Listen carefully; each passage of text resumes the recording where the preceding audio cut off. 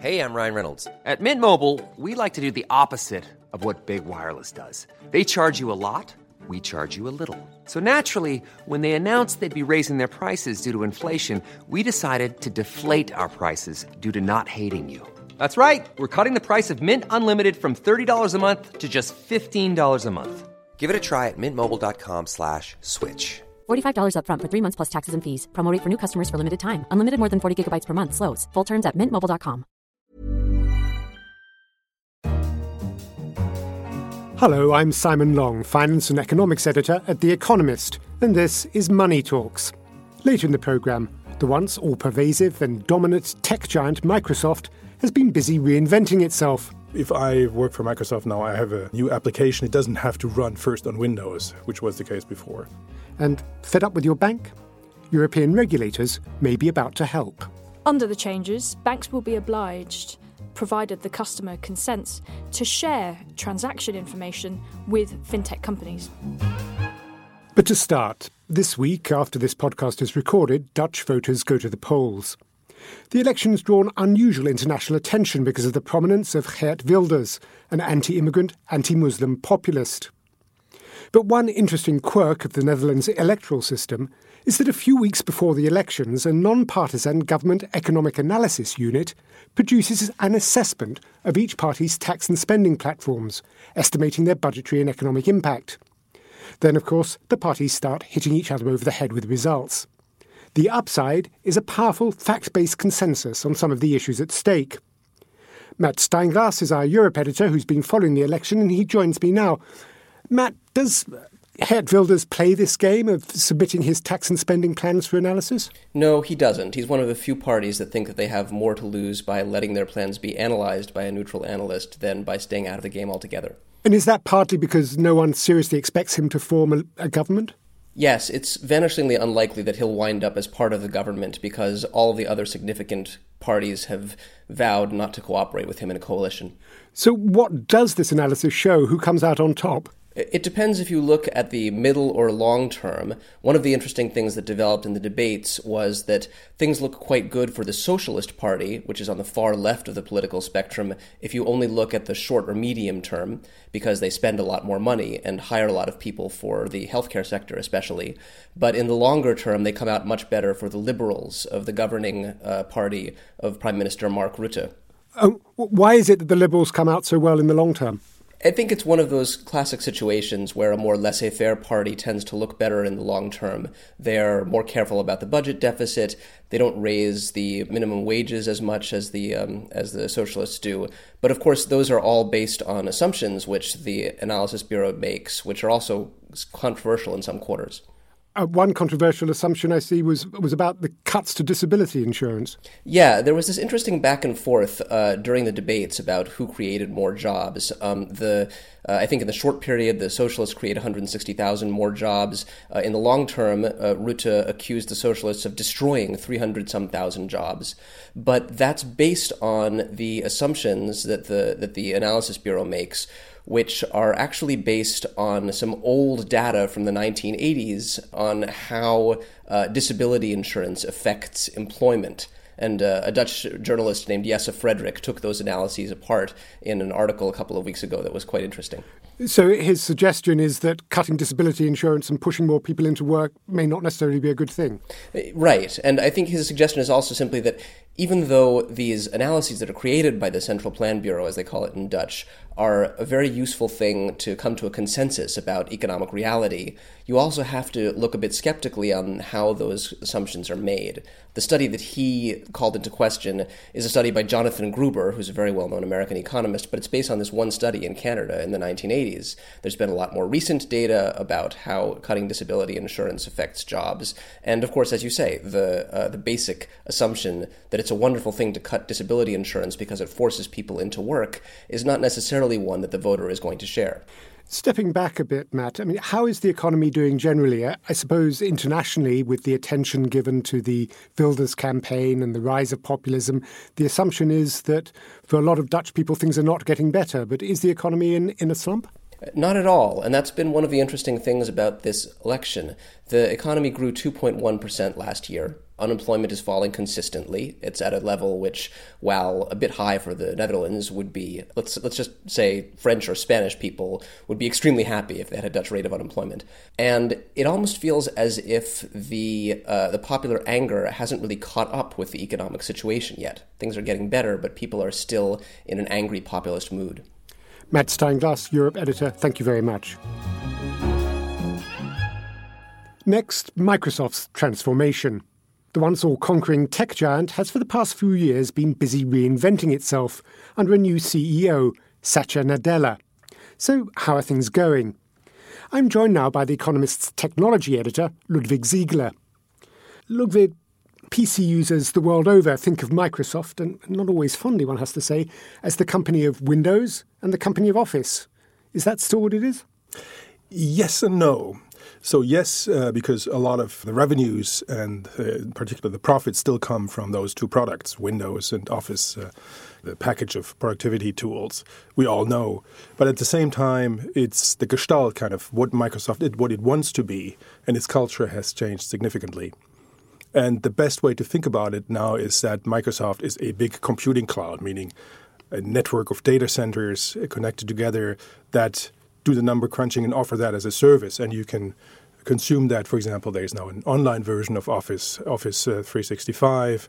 There's business applications online, but also this cloud produces artificial intelligence services, all kinds of sorts. So Microsoft is a big cloud, and of that cloud, everything hangs off that cloud. It's kind of Windows has been replaced by the cloud. And how's the firm doing? I mean, there's a big transformation. Is it still doing very well? The firm is, of course, still makes a lot of money. I mean, it's no longer as profitable as it was. It's growing slowly, but it's doing well, and it's especially how people see it. So before Satya Nadella, the new CEO, took over in early 2014, they were seen as has-beens. Microsoft was a has-been company, kind of in decline. The then CEO, Steve Ballmer, was not very popular, and that has changed completely. Now people see it as a company that has found its footing, that has a coherent strategy, and what people tell me, analysts tell me, it's all about execution. You mentioned a culture change. I mean, how does that manifest itself when you visit the company? It used to be a famously rather intense experience. Yes, I mean, 10 years ago when I last visited Microsoft, it was not a very pleasant experience because you got to talk to. So when you talk to interviewed one of the executives, they would talk very quickly and really rapidly and kind of talked at you rather than listening to your questions and engaging with you. I again visited Microsoft 2 or 3 weeks ago, and that is completely different. I mean, it's palpable, that change. People listen, people patiently listen to the questions, even if they're ignorant, and try to answer them. And it's a much more open culture, I would say. And how much of that do you think is down to Satya Nadella? I mean, he's certainly probably has a lower public profile than either Steve Ballmer and certainly than Bill Gates. But is he personally responsible for this transformation? To a large extent, he is. I mean, he made, for him, cultural change was really, really important. And then he's a different person. He's an avid reader. He's not. I mean, Ballmer was not an engineer. He was a salesperson in the end. Very, I wouldn't say aggressive, but out there. I mean, you remember, some of you might have seen Ballmer at some Microsoft events dancing on stage, yelling, "I love this company, I love this company." That's not what Nadella would do. He sits there and he listens very often. When you go to an event where he sits there listening what others have to say. It's all about learning. But what he has done is, as I said, Microsoft was all about Windows. So everybody had to always kind of, when they did things, think about what does that do to Windows. And Ballmer and before him Gates, the founder of the company, they wanted everybody to kind of endorse, support, make Windows greater. And that has gone away. So if I work for Microsoft now, I have a new application. It doesn't have to run first on Windows, which was the case before.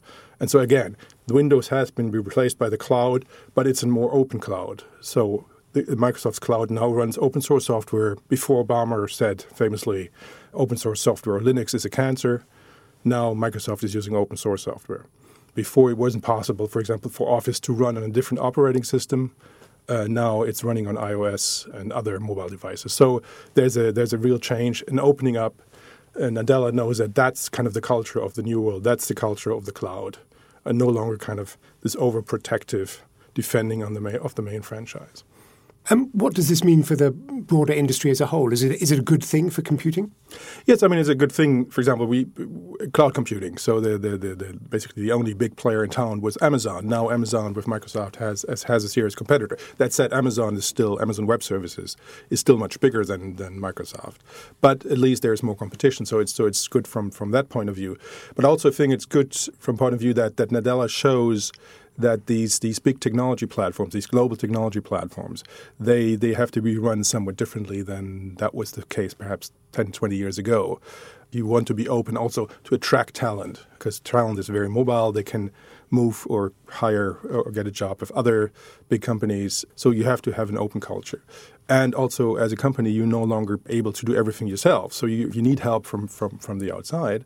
But also, Nadella sees the political power these platforms have, or the importance. I mean, they are quite an important economic force and will be more so in the future. If AI lives up to its promise, then it will replace a lot of jobs. So Nadella says we need to be a responsible and ethical company and have to pay attention to these things. He wants AI not to replace humans, but to augment humans, for instance. A kind of softer Microsoft. A kind of softer Microsoft. Ludovic Ziegler, Technology Editor, thank you very much. Thanks, Simon. Last week's Money Talks discussed General Motors' sale of its European car-making division to the French PSA Group. It prompted Jan Borochov to get in touch via our email address, radio@economist.com. I think GM made the right call, but not for the reasons you might think. GM's an American champion that's currently being slaughtered by Toyota and Ford, even if it didn't notice yet.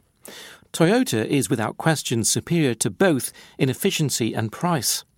So what can a competitor do? They can either be better with R&D or go for the protectionist vibe. American history and GM's current move might suggest the answer. Chevrolets, even with their aggressive advertisements, are no Toyota or Volkswagen. And while Impalas and Cadillacs are pretty cool, their market is limited. Therefore, the easiest territory to bite off is Ford's. I assume 2 more GM factories in the US will close in 2017 and the continuation of the decline of the American motor industry in the coming years. If you have any thoughts on what you hear on Money Talks, do get in touch. You can contact us on Twitter @Economist Radio, or, like Yam, you can always send an email to radio@economist.com. Finally, most of us get fed up with our banks at least some of the time. But despite poor service, moving a bank account seems too much hassle. And for all the excitement around financial technology, fintech, startups, their products often don't seem all that relevant to many of us.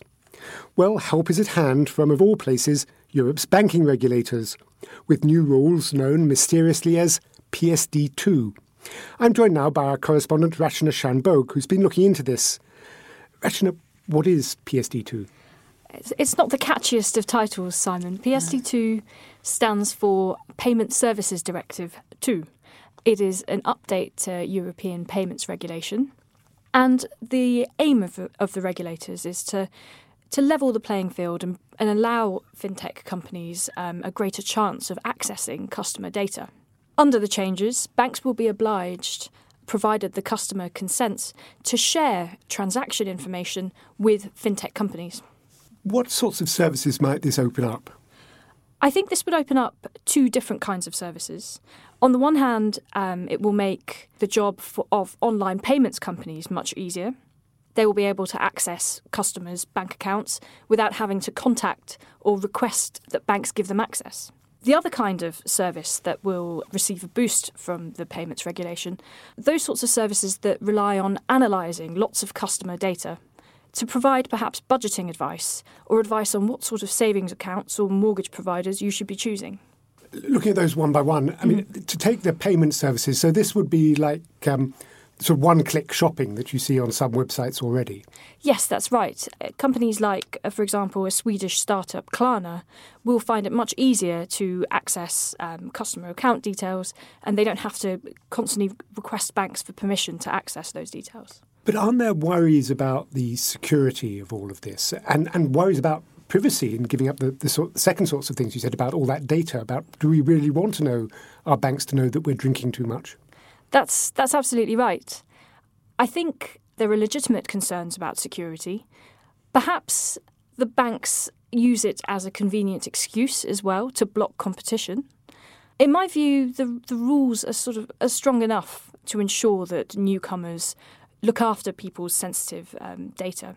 They will be regulated and have to convince regulators that their data protection systems are robust. And on top of that, they will also have to take out insurance, and insurers will have an interest in cybersecurity. So it will be completely risk-free for the customer? I think it might well be less risky than at the moment. The rules around certain payments will be tightened up. Customers might have to enter 2 pieces of secret information rather than just 1 password. At the most, customers will have to pay €50 in the case of fraud. That's actually less than the current maximum, which in Britain is £50 and in other European countries is €150. And is Europe on its own in introducing this sort of regulation? What's happening about this kind of thing in the US and other countries? I think it's fair to say that Europe is blazing a trail here.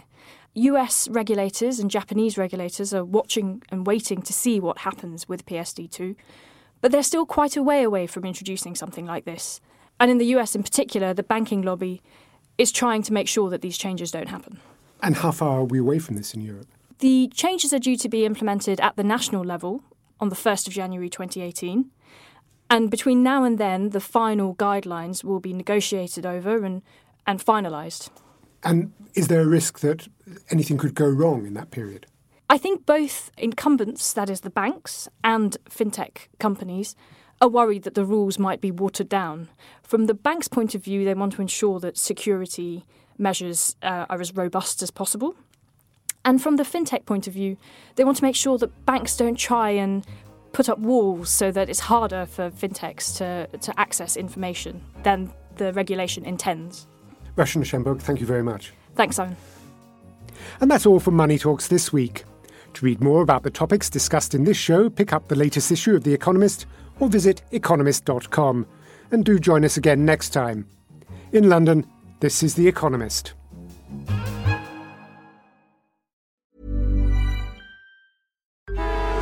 Traffic jams, tailgating, pile-ups. Ugh, the joys of driving. How could it get worse? The federal government wants to have a say in what you drive. That's right. The Biden administration's EPA is pushing mandates that would ban 2 out of every 3 vehicles on the road today. Don't let Washington become your backseat driver. Protect the freedom of driving your way. Visit EnergyCitizens.org. Paid for by the American Petroleum Institute.